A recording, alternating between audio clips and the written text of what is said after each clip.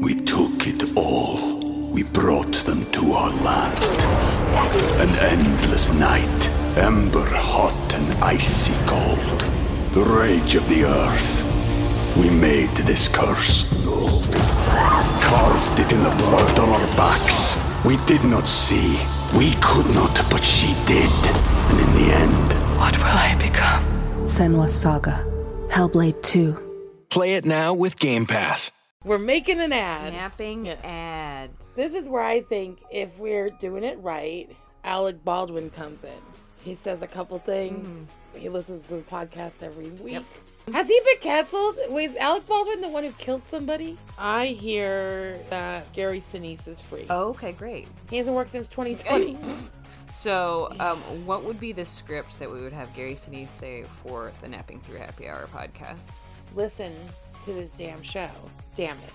The Napping Through Happy Hour podcast brought to you by Geekscape. Real life, real drama, real time.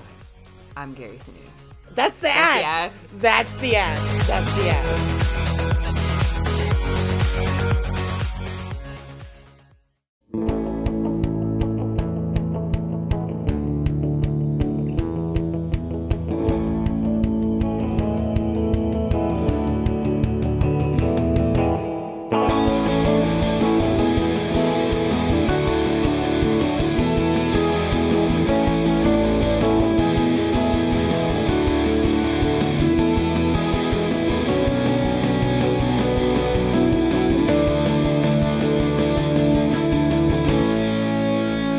Joe, today is a very monumentous day on the White People Problems and OC podcast because, first of all, it's the end of 2003, baby.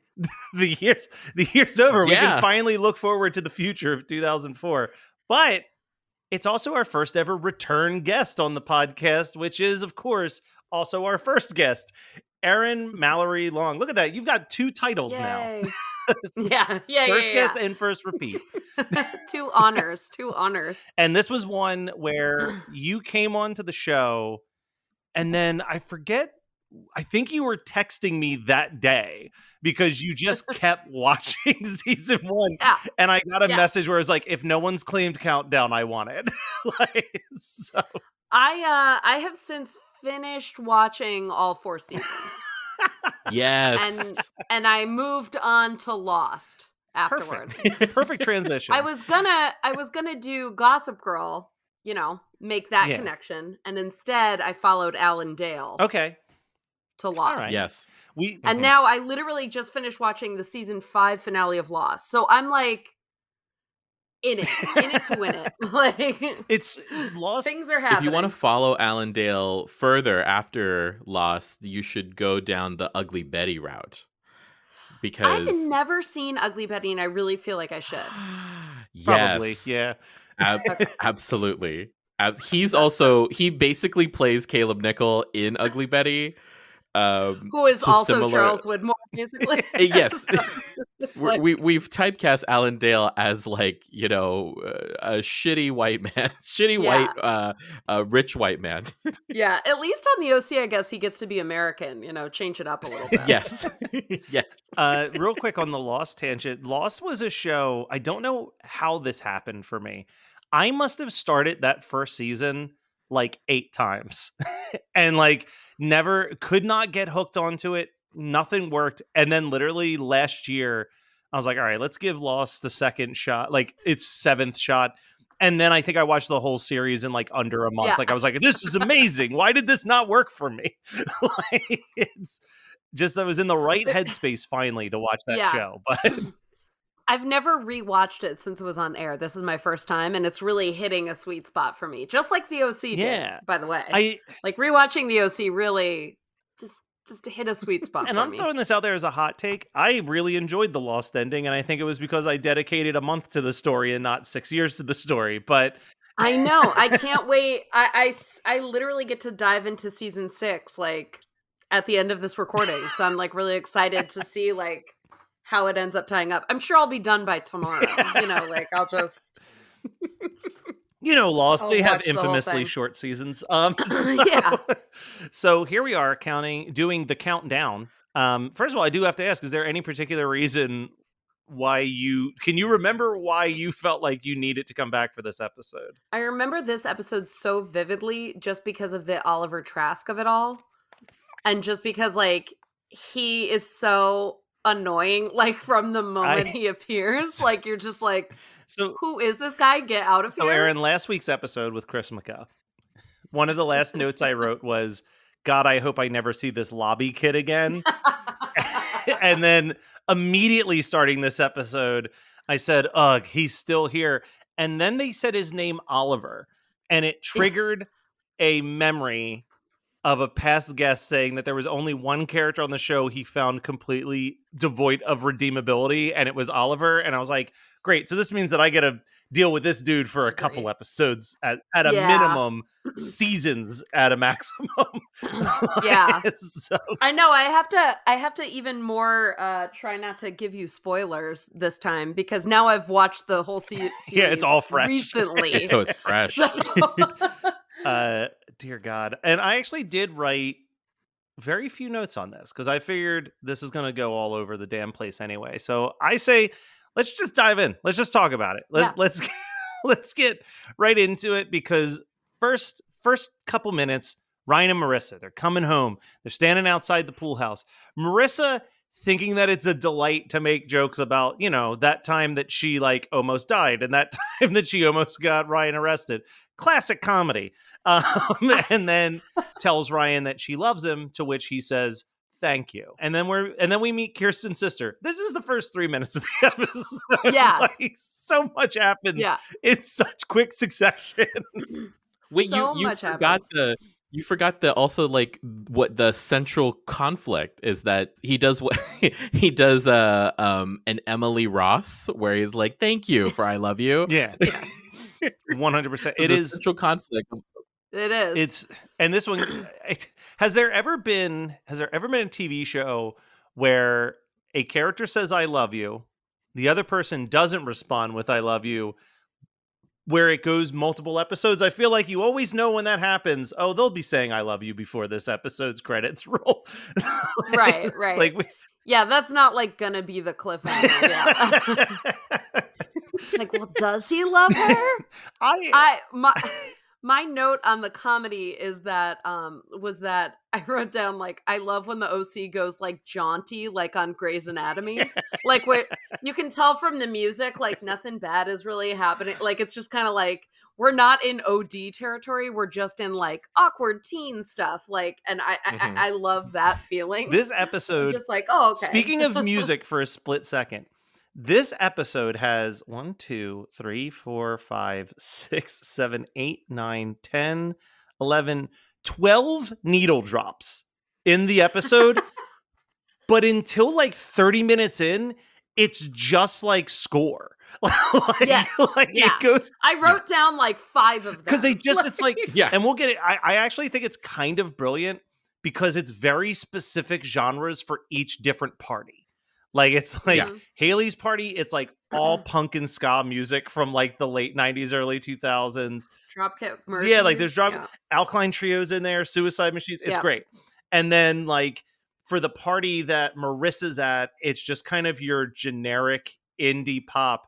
And then for some reason, the swingers party is trip hop, which I did not anticipate being the music call on that. But I was like, I appreciate that there was definitely some thought put into like each needle drop has to be a very distinct musical genre for the different parties, which is cool. We got to talk about Haley. All right.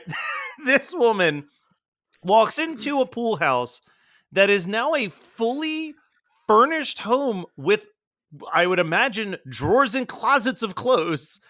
Stuff in it. Of course there are. She took one of his tank tops. Like, she knows that there's a person just there. Like, walks out there in just some undies and his tank top to have a conversation with a total stranger who clearly is supposed to be living there because you've been in there long enough to find his tank top. Right.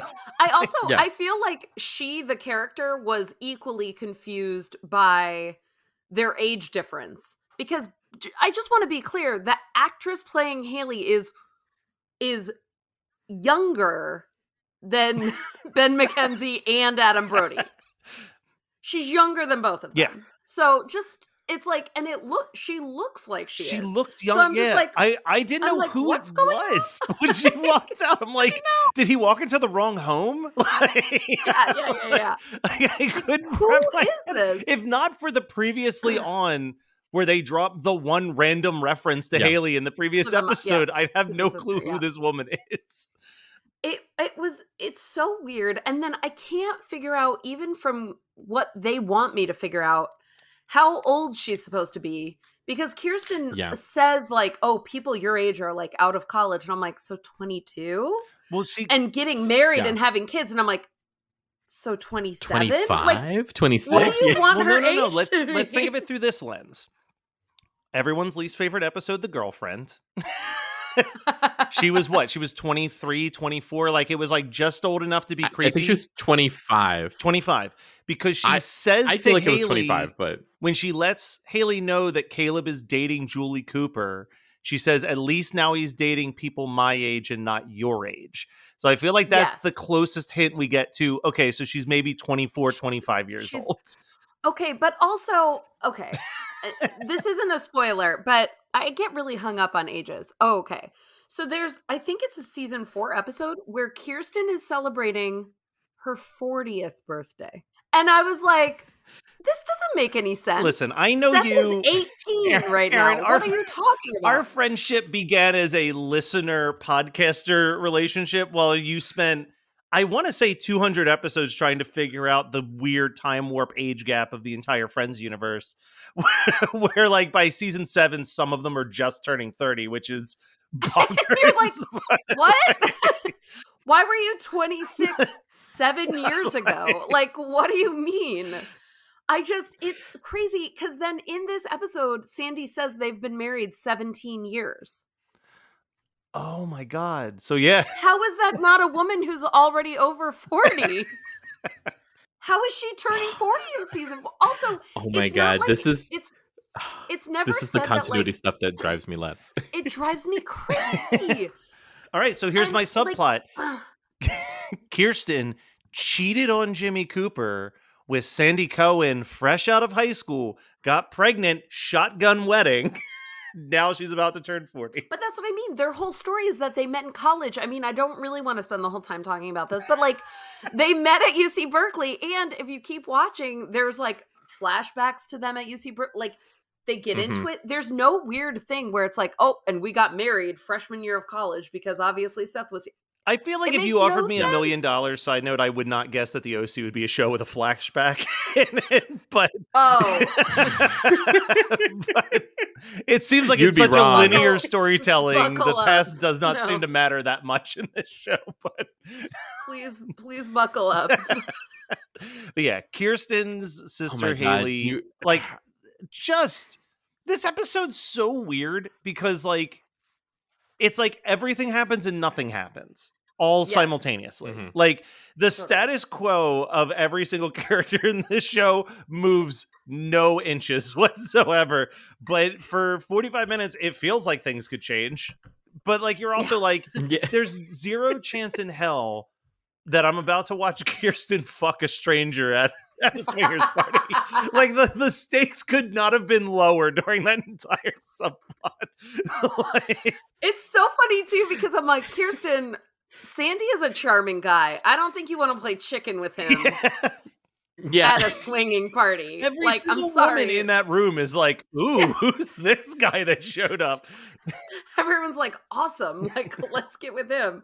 Like, no one, you're not winning this game, Kirsten. I thought it was weird too because the only thing my gateway to key parties is the movie The Ice Storm. Okay. Which features, it takes place during an ice storm at a key party, right? In the 70s. Yeah. This is a watch party. Yeah. Which is somehow weirder because then like you as a person, you have to go, I'm going to my swingers party, got to bring my watch. Like otherwise I have nothing to give in, you know? Also, I feel like at a rich ass party like that, there's got to be multiple watches that look almost identical. Are the same. Yeah. It's like, oh, that's my $18,000 watch, whatever, Yeah. you know? Like, Yeah. I know, it's the It's same insane. watch. Like, and then, like, so essentially it's just, we're seeing 3 different New Year's Eve fiascos. Sandy and Kirsten. Haley makes them think that they've, like, become this boring couple. I am very charmed when they're driving and Sandy's trying to prove that they're still fun. He's like, well, we won't even follow directions. Who knows where we're going? Like, he's having a good time with that. Ryan and Seth have decided that they're going to just keep it low key, hang out at the house, and then, like, Hurricane Haley is rolled in with, like, apparently the same party from Can't Hardly Wait happening at this yeah. like the fact that it's like the door opens and there are 60 people just ready to bombard in.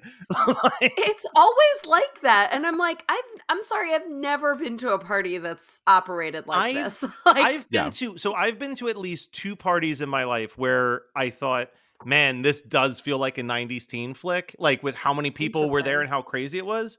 Yeah. But it wasn't ever the first people to show up. It's like, it starts off as like a small gathering of like 10 or 15 people. And then like someone's friend who you kind of know is like, can I come and bring friends? And then all of a sudden, like 5 cars of strangers pull up outside the house. And you're like, what have we done? Right. Like, it's barely believable when it happens for like surprise parties. Yes. Right? Yeah. Like, just everyone happens to be there. And also, like, not to say too much about Haley's friends, but like, these like Southern California OC degenerates, like they all showed up at the same time to this. Yeah, they were very mansion. They like took a bus over together, you know. Dude, yeah, it's that's what's unbelievable. It's like everyone's arriving at the same time, doesn't make any sense. But then also the final party that we keep bouncing into is Marissa gets invited to a party hosted by everyone's favorite new character, Oliver.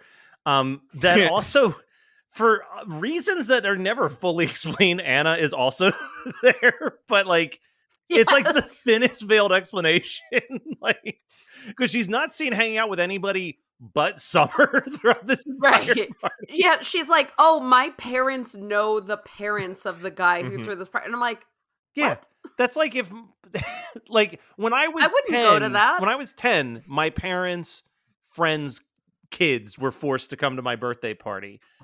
When I was 17, I didn't feel an obligation to go to the party of my parents' friend's kid. Like, no, it makes no sense. It's so weird. There's one thing that they do a lot on the OC that they specifically do in this episode that I love, which is when the parent storyline and the kid storyline have like callback jokes to each other, like where they tell basically the same joke. And so it's the not Ryan Seacrest, the like Carson Daly ball dropping and Dick Clark ball dropping thing, which I just am very tickled by. I'm just like, anytime we can the callback bring together. The callback is funnier than the actual joke that they felt was worth writing twice.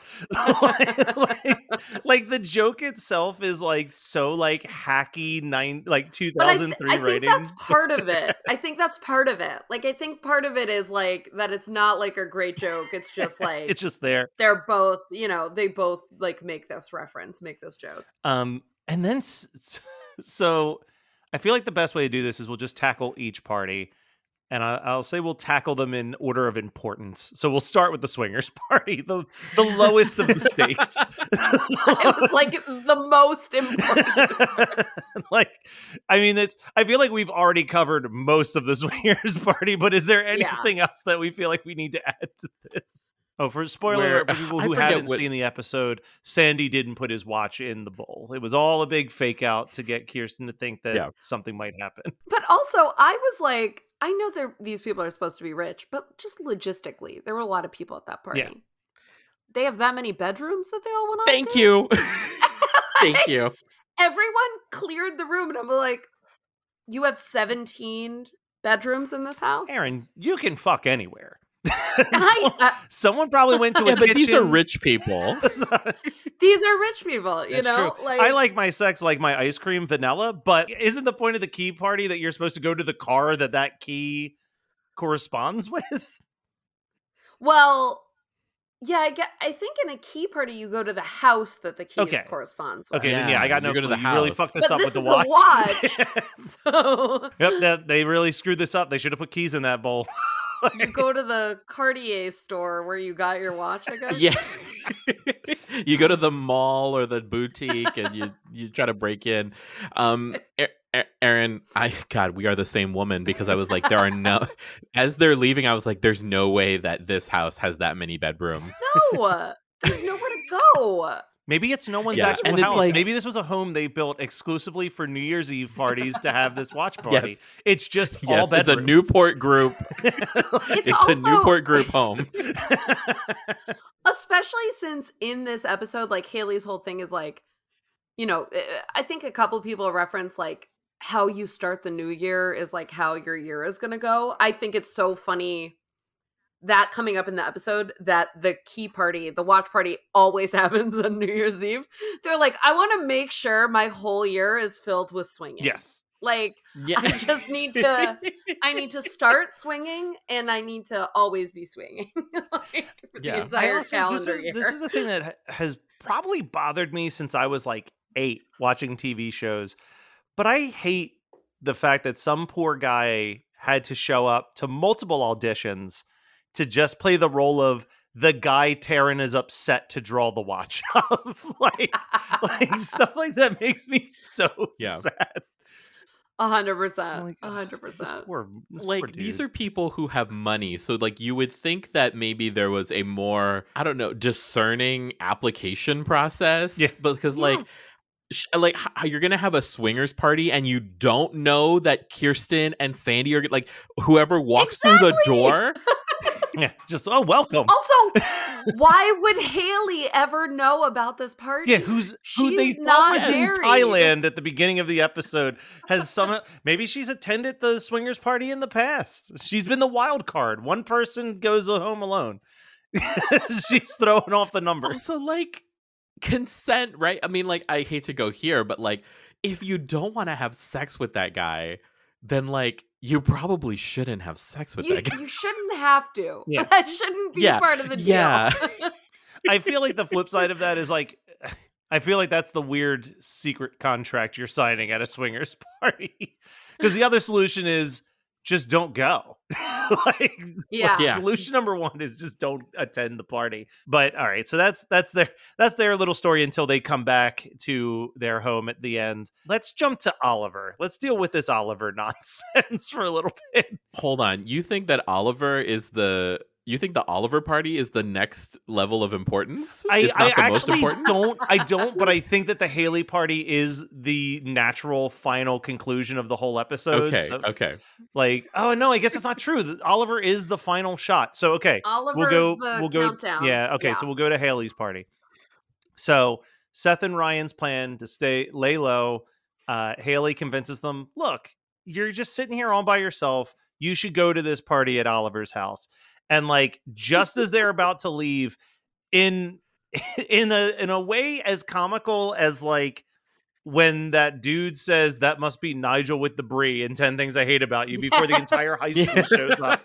They like open the door to all of Newport Beach apparently like storming this house, and immediately are like, we cannot leave this house. We have to protect Casa de Cohen at all costs. That must be Nigel with the brie at Bogey's party is such a thing that I always say. It's always in my mind. Every time I walk through the grocery store and see brie, I say it to myself. Oh, that must be Nigel with the brie. There's a liquor store in LA called like Bogey's Liquor. And I was like, I wonder if like someone was writing 10 Things I Hate About You and just like driving past this and we're like, Bogey. Perfect name. Yeah, that one. Like this. But yes, the party's insane. They're like, we can't leave here until we shut this shit down. And Ryan, in doing so, finds out that someone wants to murder Haley for over 3 G's that she owes them. Okay, and do we ever deal with that in this episode? We don't in this episode. Do we deal with it in future episodes? I'll find out, but I'm guessing no. I don't think so. I'm thinking this is a subplot that disappeared. I also don't think that we deal with it either. Haley's still a problem, but we don't deal with this. She's running from a girl whose name is Cameo, side note, which now just means a weird app. So when they kept saying that Cameo was coming, I was like, what is happening? Yeah, I guess Cameo, when the power went out, she's like, well, debt's cleared now. So yeah, she was like, everything is cool now. Like, that's fine. It was like in Fight Club where they blew up the debt. They were just like, okay, it's gone now. Yeah. We're good. Well, and it's just hard. I mean, I don't want to sound like, a sexist or something, but it's hard to be like scared of like these girls in like low-rise denim skirts. Yeah. Like, I was just like, what? At the most, it's going to be like watching any female on the Jersey Shore fight another female in the Jersey Shore. Yeah. Yeah, but also, like, JWoww is scary. No, JWoww, like, these girls JWoww I am afraid of. But, like, if Snooki or Angela was trying to fight me, I'd be like, go ahead, punch me. I think I'll be okay. Like, these girls, I was like, I don't know what you're going to do to Haley, but I think she's fine. The most ridiculous thing of this subplot, though, is her locking Ryan and Seth in the pool house, and Seth acting like they're in a coffin. Okay, that was my hands down favorite part of the episode. Like, their banter, that scene made me laugh so much. When she opens the door to ask them to actually help shut down the party, and he crawls to the door like, no, fresh air! It's the most, honestly, to bring it back to Friends, because whenever Erin's on the show, somehow the Friends analogies start flying. It is the most Ross Geller moment in Seth Cohen's entire life. 100%. Yeah, 100%. Yeah. Even just feeling claustrophobic in that space is a Ross thing. Yeah. And as Ryan is just like, I live here. Like, it's not, we're fine. Home. There's windows everywhere. 3 of the walls are windows. Like Ben's performance in that scene made me just laugh so much. I loved him so much in that scene. I thought it was so good. It's also just, to a certain extent, it's like, I support also Ryan, because it's like, the comedic version is like, I live here, there's lots of windows, you're fine. The other flip side is like, listen, motherfucker, like, don't walk into my house and be like, it's so small, I'm getting claustrophobic. Like, you fucking rich narcissist. Also, like, his room is smaller than the pool house. Like, how does he not get claustrophobic in his own bedroom? Seth's room is so small. It's like, just let's calm down, okay? I also want to throw out there, before we jump to the final party, that the Cohens do show up, and perfect callback to episode 1. Now it is Sandy Cohen who finds a 3-way happening at a party. Yes. I noted that and said, hey, that happened to Seth in the first episode. Like, hey, wait a minute. It was an ingenious callback. Yeah, it's so good. These writers know what they're doing. It's almost, it does feel like they, unlike a lot of other shows that I watch and love, I really do feel like they probably did map out most of this first season well enough to be like, oh, we can make a callback to this thing in like 8 episodes. Yeah. I think they're like writing on the fly on that. So now we go to Oliver. Marissa's at Oliver's house. She brings Summer. Anna's there for reasons. and Oliver is trying to work his magic. He's trying to break up our dream couple. Dream in quotes. Can I just say that the last name Trask is never a hero's last name. Like, Trask is never going to be the person that you're rooting for unless you're a psycho who roots for the villain every single time. 100%. 100%. Yeah. Oliver, not great. No, Oliver Trask. A monster. Just also when they walk in and then he's like Marissa's with her 2 friends. I mean, is she really friends with Anna? We're led to believe maybe. And he just takes Marissa away and she's just like, sorry guys. Like, that is weird behavior. Yeah. Like, that's behavior where I would be like, no, where are you going? Because I'm at a party with you and now you've abandoned me. And I don't know anyone here except for this girl apparently is friends with that guy's parents. Yeah. The only person I know here is Anna, who I've been fighting for Seth. against. Which, like, great. Yeah. So I hinted at this last week. I do want to talk about this. I both love and hate the Anna Summer friendship in this episode because it's like, it's so sad. Like their whole friendship is built on this mutual rejection from a dude who I've come to terms with the fact is just a raging narcissist. And it's like, both of you can do better. Like, and the idea that they are so hung up on this guy and that they go and talk to that one dude, and then it becomes, our guest last week said, like, I don't even think that it's an obsession with Seth at this point. It's just wanting to be the one who is wanted.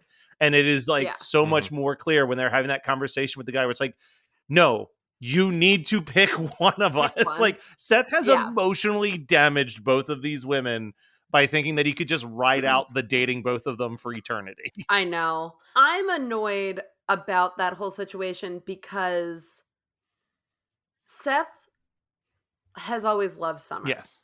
So it just irritates me on a base level that like more people in his life aren't like, what are you talking about with this new person? Yeah. You like Summer likes you now. Just go explore that. But see, I would see it from the opposite. I see it from the opposite side of it, though, just a little bit. And this is obviously because I'm very team Anna here. But like, my perspective is Seth has been in love with a fantasy person who he has never spoken to. And that Anna actually provides, I'm sure, all of the conversation that his imaginary conversations with Summer actually were. Versus like, when have we actually seen them have any conversation that isn't like, don't tell anybody that I kissed you? Like, that is the extent of the Seth Summer conversations up until this point, where it's like, Anna's like, I know enough about your life to make a comic book about it. Like, it's like, I see I get the debate in my eyes. I'm like, clearly you have things to talk about with this fucking Anna girl, where you and Summer are purely lust and nothing else right now. Yeah, but also you're like 16. Yeah, you're not going to marry either one of them. About so like, anything besides lust right now. Like, you know, like I'm just like, what are we doing? I hate the end of this when Anna goes to Seth. I agree. It made me so angry. So mad. Like, and I hate, it's not even furious. Just she goes to Seth. Seth gets his like New Year's Eve moment. But then to add insult to injury, just in case the audience thought, okay, cool, maybe this story's over and she's made a decision, we cut to Oliver's party where Summer's like, oh, you're just not Seth Cohen, which no human being has ever said. Like, no. It's so awkward to shoehorn in. Like, no one would say that. You would just be like, hey, I have to leave. Yeah. Like, goodbye. Yeah, this poor dude who's from like, what do you say, like Oklahoma or some shit? Like he's just out of town for a Newport Beach New Year's Eve. It's like, I'm just trying to hang out. I don't know. Yeah, I'm on vacation. I really, that's not my thing. Like, this doesn't matter. So, okay, I'm going to say something that's controversial. I actually really was endeared to the fact that Anna went over there. However, I was like, okay, this is a loss for feminism because So let me clarify. I agree with both. A rare disagreement between us. I'm going to agree with both of you in the sense of, if I was Seth Cohen, I would fucking love that Anna showed up. I would think that was fucking adorable. For the character of Anna, bad look. Like, it's a bad look. Fucked up. Yeah. Fucked up. She's sitting there at the party talking to Summer. She and Summer are talking about how they're having she's talking about how she's having a bad time. Blah, blah, blah. Oh, it's so great. We don't have to worry about Seth now. Let's enter 2004. Blah, blah. And then she goes over to Seth and just takes him. Yeah. Like, it's fucked up. It is a fucked up thing to do. It's a bad look for sure. It's a very bad look. It gets worse. But we do get a great line. We do get a great line out of Seth where she said, well, I was alone and you were alone, so I thought we could be alone together. And he's like, well, I wasn't alone. I had Captain Oates and Carson Daly by my side. Yeah, you're here now. I don't have to work for anything or earn anything. Totally. That I think you is have annoying rewarded too. my bad behavior. Yeah, 100%. Yes. But yeah, photo finish. Ryan makes it there just in time for midnight, which, again, we're going to bring up Friends, but this is the thing that stresses me out in anything. Can we be done with the you have to kiss someone when the ball drops at midnight subplot in movies? Know. It is the most stressful shit I've ever experienced. I've never once been at a party where people were like, oh, you better get next to somebody. Because, man, are you a loser if you're not making out as the ball drops? I have literally never seen anyone care about it. It's like... And are we supposed to believe that if Ryan didn't show up in time, that was what Marissa was just going to start making out with Oliver, the guy that she just met in the lobby the other day? Right. We kind of are supposed to believe that. I think we are supposed to believe that. They have never introduced a character. I don't think I've ever seen a show that has introduced a character in a more sociopathic, villainous way than a dude sitting outside of a therapy session psychoanalyzing another person. It's he's horrifying. Fucking Patrick Bateman. That's what's happening in that moment. It's the character of Marissa, God bless her. It's like, sweetie, what are you doing? What? You're so pretty. Like, don't talk to someone like this. He's being crazy. You can just ignore him and be rude. Yeah. Like, it's just, she never uses her pretty privilege. She never does that. She's like, no, maybe he's nice. And I'm like, no. Get out of there. I literally can't think of a character I've hated quicker. You know what I mean? Like, horrible. Like even Umbridge won me over, at least in the start. I'm like, oh, she's just a weird little girl sitting up there in the but dear God. Horrible. I mean, have you ever watched the OC? Because I feel like Nanny Carey comes like is pretty high up there for me. But One Tree Hill. One Tree Hill. I was like, I am watching the OC. I was like, you are watching the OC. I have definitively watched 14 episodes of the OC. Nanny Carey in One Tree Hill. See, they're interchangeable. They're interchangeable for me. That's why I said white people problems can keep going after the OC. There's at least 7 shows that I can think of off the top of my head that are the exact same white people problems teen drama bullshit. Apparently Dawson's Creek keeps coming up. It's the connective tissue between the two. Dawson's Creek is the best show in the world. I've said this already. I would so love to go into Pretty Little Liars next because I've never seen a single second of that show and it seems fucking bonkers.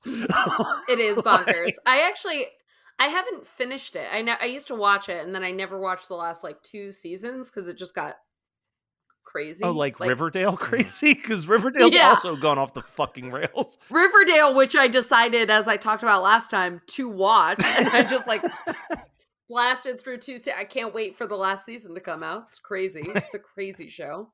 It's insane, and I watched all of it. I checked out of Riverdale after the first season because I was like, okay, this seems like enough. And I thought about going back into it, and then I heard the phrase jingle jangle, and I'm like, no, thank you. I'm trying to think of... What? That's a normal street drug. Why wouldn't you call it jingle jangle? Yeah, some jingle jangle. With a straight face. All right, so Sandy and Kirsten show up at the house. They have, I don't know, I kind of faded out once the party was over there, and their solution was we pulled the power. We shut off the power, and then everyone just like, okay, bye. My one thing when Sandy and Kirsten show up is they're mad at Seth too, and I'm like, it's his aunt. Yeah. I know that she looks younger than him, but what is he supposed to do? It's your sister. It's his aunt. Why is he held responsible? He was locked in the pool house. He was locked in the pool house. Yeah, he was falsely imprisoned by a family member. I also the thing that I also don't get about this show is, let's say that we've landed on the conclusion that Haley is 25 years old. Yes. And let's assume that all of the friends that she has at this party are about the same age. Yes. Who cares that the cops come? Because I've been to parties, and one of the best parts about being at a party where everyone has aged past 21 is that you don't care. They show up and they're like, keep it down. You're like, right. Okay. It can only be a noise complaint at that point. He's like, we shut off the power and told them the cops were coming and everybody left. I'm like, they are 20-something years old. This means... Except for the 2 boys locked in the pool house. Everyone's of age. Erin, please promise me that on a future writing gig, you will write this exact scenario. What? Okay, I'll turn the music down. Like, what do you... Yeah, I was like, what? Well, I mean, it would. Again, I don't need to defend the logic of this show, right? But like, it would stand to reason that because there are people there who, owe other people money or everything, there's probably some illicit things going on at the party. But I mean, everyone's right. It's just like, why? At a certain point, it's like, okay, we don't need to have. Everyone's over the age of 21. We don't. And yes, I thought about what you were saying too. There could be other stuff there. Are the cops really going to do anything about a bunch of rich white people in Newport Beach having like some cocaine at a New Year's Eve party? Like, no. It also it is weird in party things where it's like the goal seems to be to trash the house. Yeah. Like, it's not, you wouldn't normally walk into someone's house and start just like throwing things around the room. But in these party scenes, that's what it seems like someone is doing. Like, someone's just going in and, like, purposely, like, dropping bottles of wine and stuff. It is flipping the couch over. Like, it's so strange because you're right. I've never been to a party unless, like, the only way that happens is like if you've got a blood feud with somebody and they crash the party. Why would anything weird need to happen at this? Like, it's so bonkers. The most frustrating thing about the entire episode is the fact that Haley, who has been absent in their lives for an indefinite, uncertain amount of time, came back and like sought to it's almost like she wants to get revenge on Kirsten and Sandy, but at the same time it's like she's a family member and has completely disrespected their home, locked up their children, has like no regard for any of it. And I'm like, and you think that they're just gonna give you is the point that you are such a menace that we're gonna give you any amount of money that you need in order for us to get rid of you? Because that's leave. Kind of what exactly that's kind of what she's going for. I actually hold on, I just had a memory as we were talking about this. I'm realizing that for a dude who's been sober his entire life, I have been to some wild fucking parties. Because I absolutely have been to a house where the purpose of the party was to destroy a room in the house. It was my friend Mark and Laura. They used to throw these rager parties in our like early 20s. And it was that they were about to have the carpet torn up and they were going to repaint the whole living room, and they're like, fuck it, let's have a wild party. They had a full water balloon fight in the living room. Like, it was just like, let's just wreak havoc in this empty room because they already moved all the furniture out of it, and like, let's just have chaos and debauchery in this room for a night. And it was fun. It was a fun time to be walking around a party where just one room was like when you go to a Ren fair and you pay to destroy things. I've always been more the here's Nigel with the partying type. We took it all. We brought them to our land. An endless night, ember hot and icy cold. The rage of the earth. We made this curse. Carved it in the blood on our backs. We did not see. We could not, but she did. And in the end, what will I become? Senua's Saga. Hellblade 2. Play it now with Game Pass. We're making an ad. Snapping ad. This is where I think if we're doing it right, Alec Baldwin comes in. He says a couple things. He listens to the podcast every week. Has he been canceled? Wait, is Alec Baldwin the one who killed somebody? I hear that Gary Sinise is free. Oh, okay, great. He hasn't worked since 2020. So, what would be the script that we would have Gary Sinise say for the Napping Through Happy Hour podcast? Listen to this damn show. Damn it. The Napping Through Happy Hour podcast brought to you by Geekscape. Real life, real drama, real time. I'm Gary Sinise. That's the ad. That's the ad. That's the ad.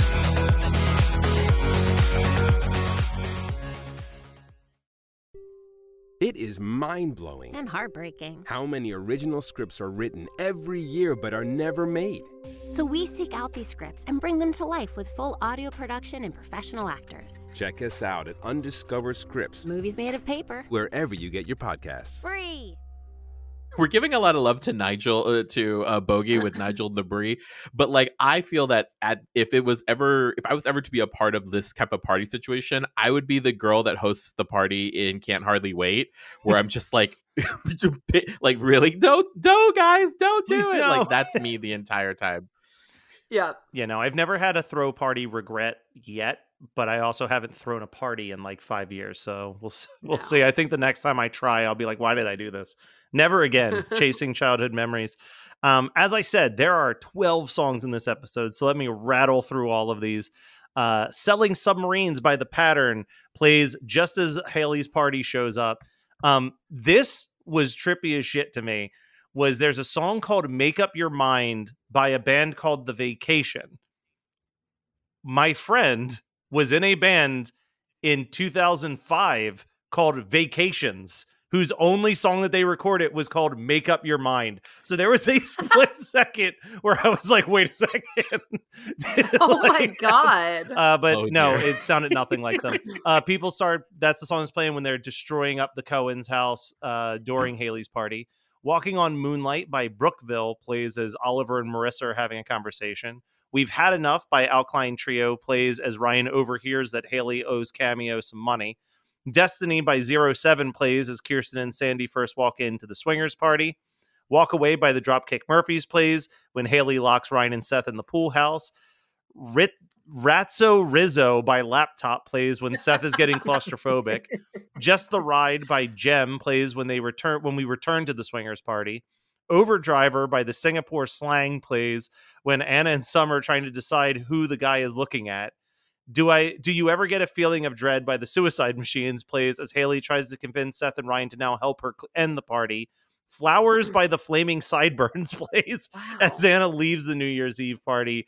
And then finally, as Ryan shows up just in time to kiss Marissa and say, I love you, Dice by Finley Quay and Beth Orton plays. Yeah. So there's a lot of choices for what your favorite song of the episode was. So, Erin, you're the guest. I'll let you start off with a pick. Thank you. I actually switched my pick halfway through, or, while watching the episode. I had written down my pick. Actually, first I picked Dropkick Murphys, and then I was like, no. Then the episode kept going, and then I was like, oh, Just a Ride, and then I was like, no, it's Dice. All right. It's just, that's what I think about in this episode, obviously. I mean, that's the moment of the episode. I think they actually use it really well, and they do it. That sequence is really good. But the episode's countdown, that is the end of the countdown. Yeah. That's the song they use. It's also the only moment where anything happens where the characters' lives move forward in some sort of way. Truly. Truly. Otherwise, this episode could just not exist at all in the next. You could just plop it right out. Which is so weird because, again, this season is 27 episodes long. So it's not like... Which feels long even by 2003 TV show standard. It is! Usually your max 24 episodes. Yeah. 27 is insane. And that's 24 on a sitcom, a 30-minute sitcom. Yeah. But all right, Joe, how about you? Oh, it's Dice. Okay. When we embarked on this journey together, Matt, and you said that we were going to do a segment about music, Dice and the countdown is exactly, it's one of 3 moments where I was like, I know exactly the music that I want, that I know exactly my pick for that. Yeah. I'm sure Erin can probably guess what the other 2 moments are. We'll probably have to take your earphones off for that. I mean, is one of them Imogen Heap? Because I know that one. Well, yes. I mean, that's a given. That's the number one. The one that was literally a cultural moment. It's the best moment of television. So yes, it was a phenomenon. It's literally the only part of the OC that I have seen up until this point, but we haven't gotten to. Well, I'll be the odd man out. And oddly enough, the third moment is the third moment that I think about is episode 1, season 4. What was that one? Oh, it's episode 1, season 4. Matt, you're gonna have to take your earphones off. Episode 1, season 4. Okay. Yeah. It's the cover of Running Up That Hill. Oh yes, of course. Oh my god. Yeah. No, I literally like tweeted about it when I was rewatching because I was just like, oh my god, this is incredible. No, that is so good. So good. Yeah. That and like okay, Hallelujah Matt, you ready? for me. Yeah, Hallelujah, of course, but yeah. Hallelujah. I was gonna say, in my head, I kept hearing you saying season 1, episode 4, and I'm like, we already covered it, so you can just tell me. Let's just talk about it.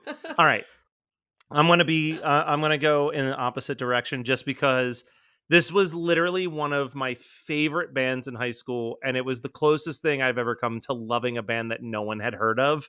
So when this band showed up out of nowhere on the soundtrack, I had to go with Do You Ever Get a Feeling of Dread by the Suicide Machines. Like, amazing. My love of that band from the time I saw them on The Box, I was like, ooh, who is this? And started buying all of their albums. So that's amazing. Like, I prepared myself with the OC that I was going to hear some Death Cab. I was going to hear some Bright Eyes. Like, I was going to hear the sad boy emo that like Zach Braff introduced into my life. You're going to get rude. Yeah, like, but I was not prepared for Suicide Machines to make an appearance. So I like the same way that Brooke talked about like getting excited hearing All American Rejects swing in the first episode. Like that was me when I heard Suicide Machines.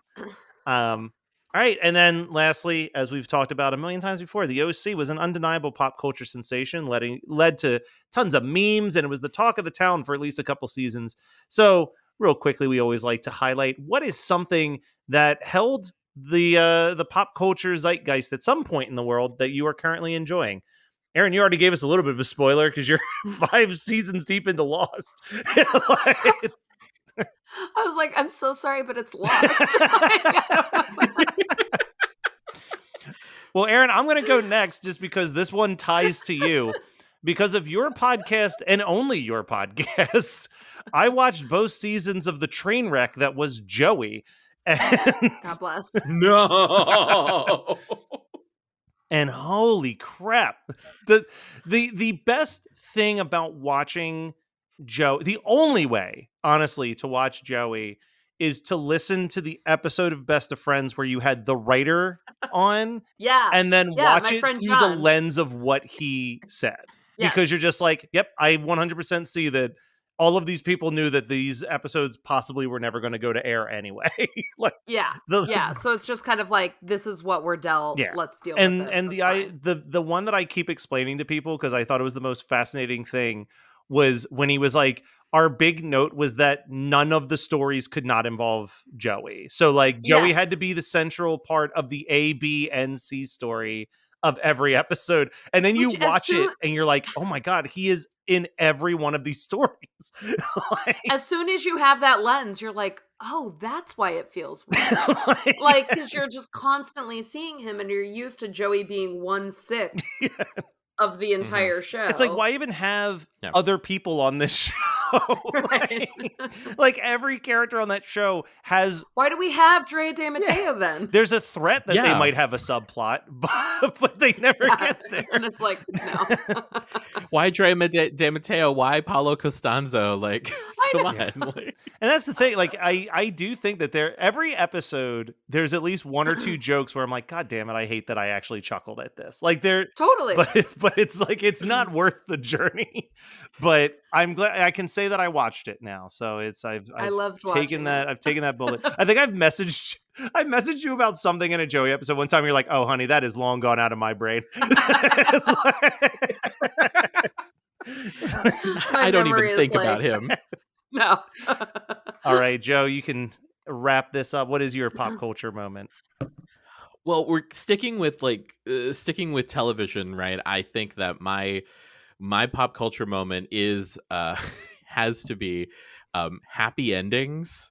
It's one of my favorite. It's a rewatch for me often. So it's like Modern Family, Frasier, and Happy Endings and Gilmore Girls. These 4 are the comfort watches depending on how I'm feeling at any single point. And I just love.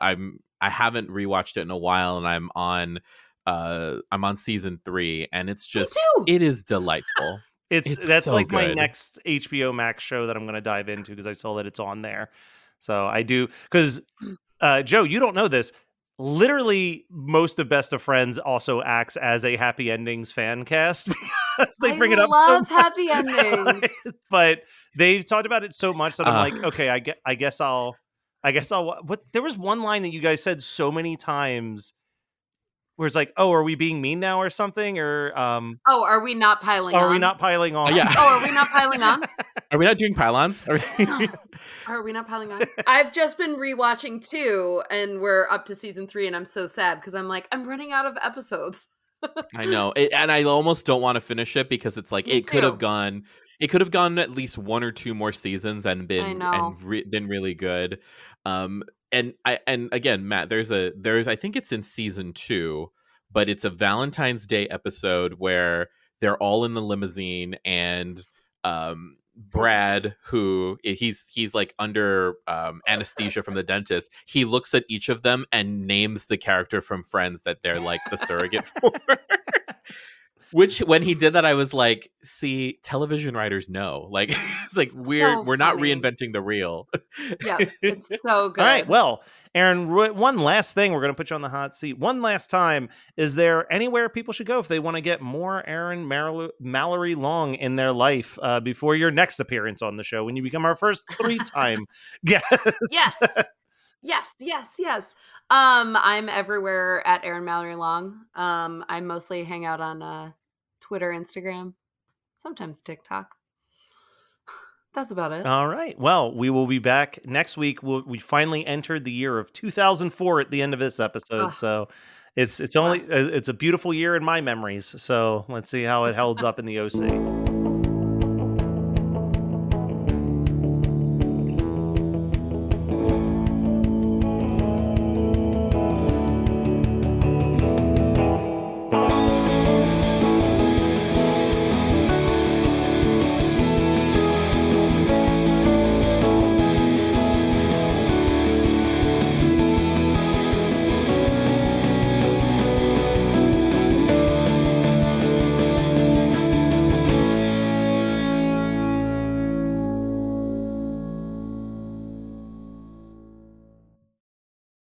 We're making an ad. Napping ad. This is where I think if we're doing it right, Alec Baldwin comes in. He says a couple things. He listens to the podcast every week. Yep. Has he been canceled? Wait, is Alec Baldwin the one who killed somebody? I hear that Gary Sinise is free. Oh, okay, great. He hasn't worked since 2020. So, what would be the script that we would have Gary Sinise say for the Napping Through Happy Hour podcast? Listen to this damn show. Damn it. The Napping Through Happy Hour podcast, brought to you by Geekscape. Real life, real drama, real time. I'm Gary Sinise. That's the ad. That's the ad. That's the ad.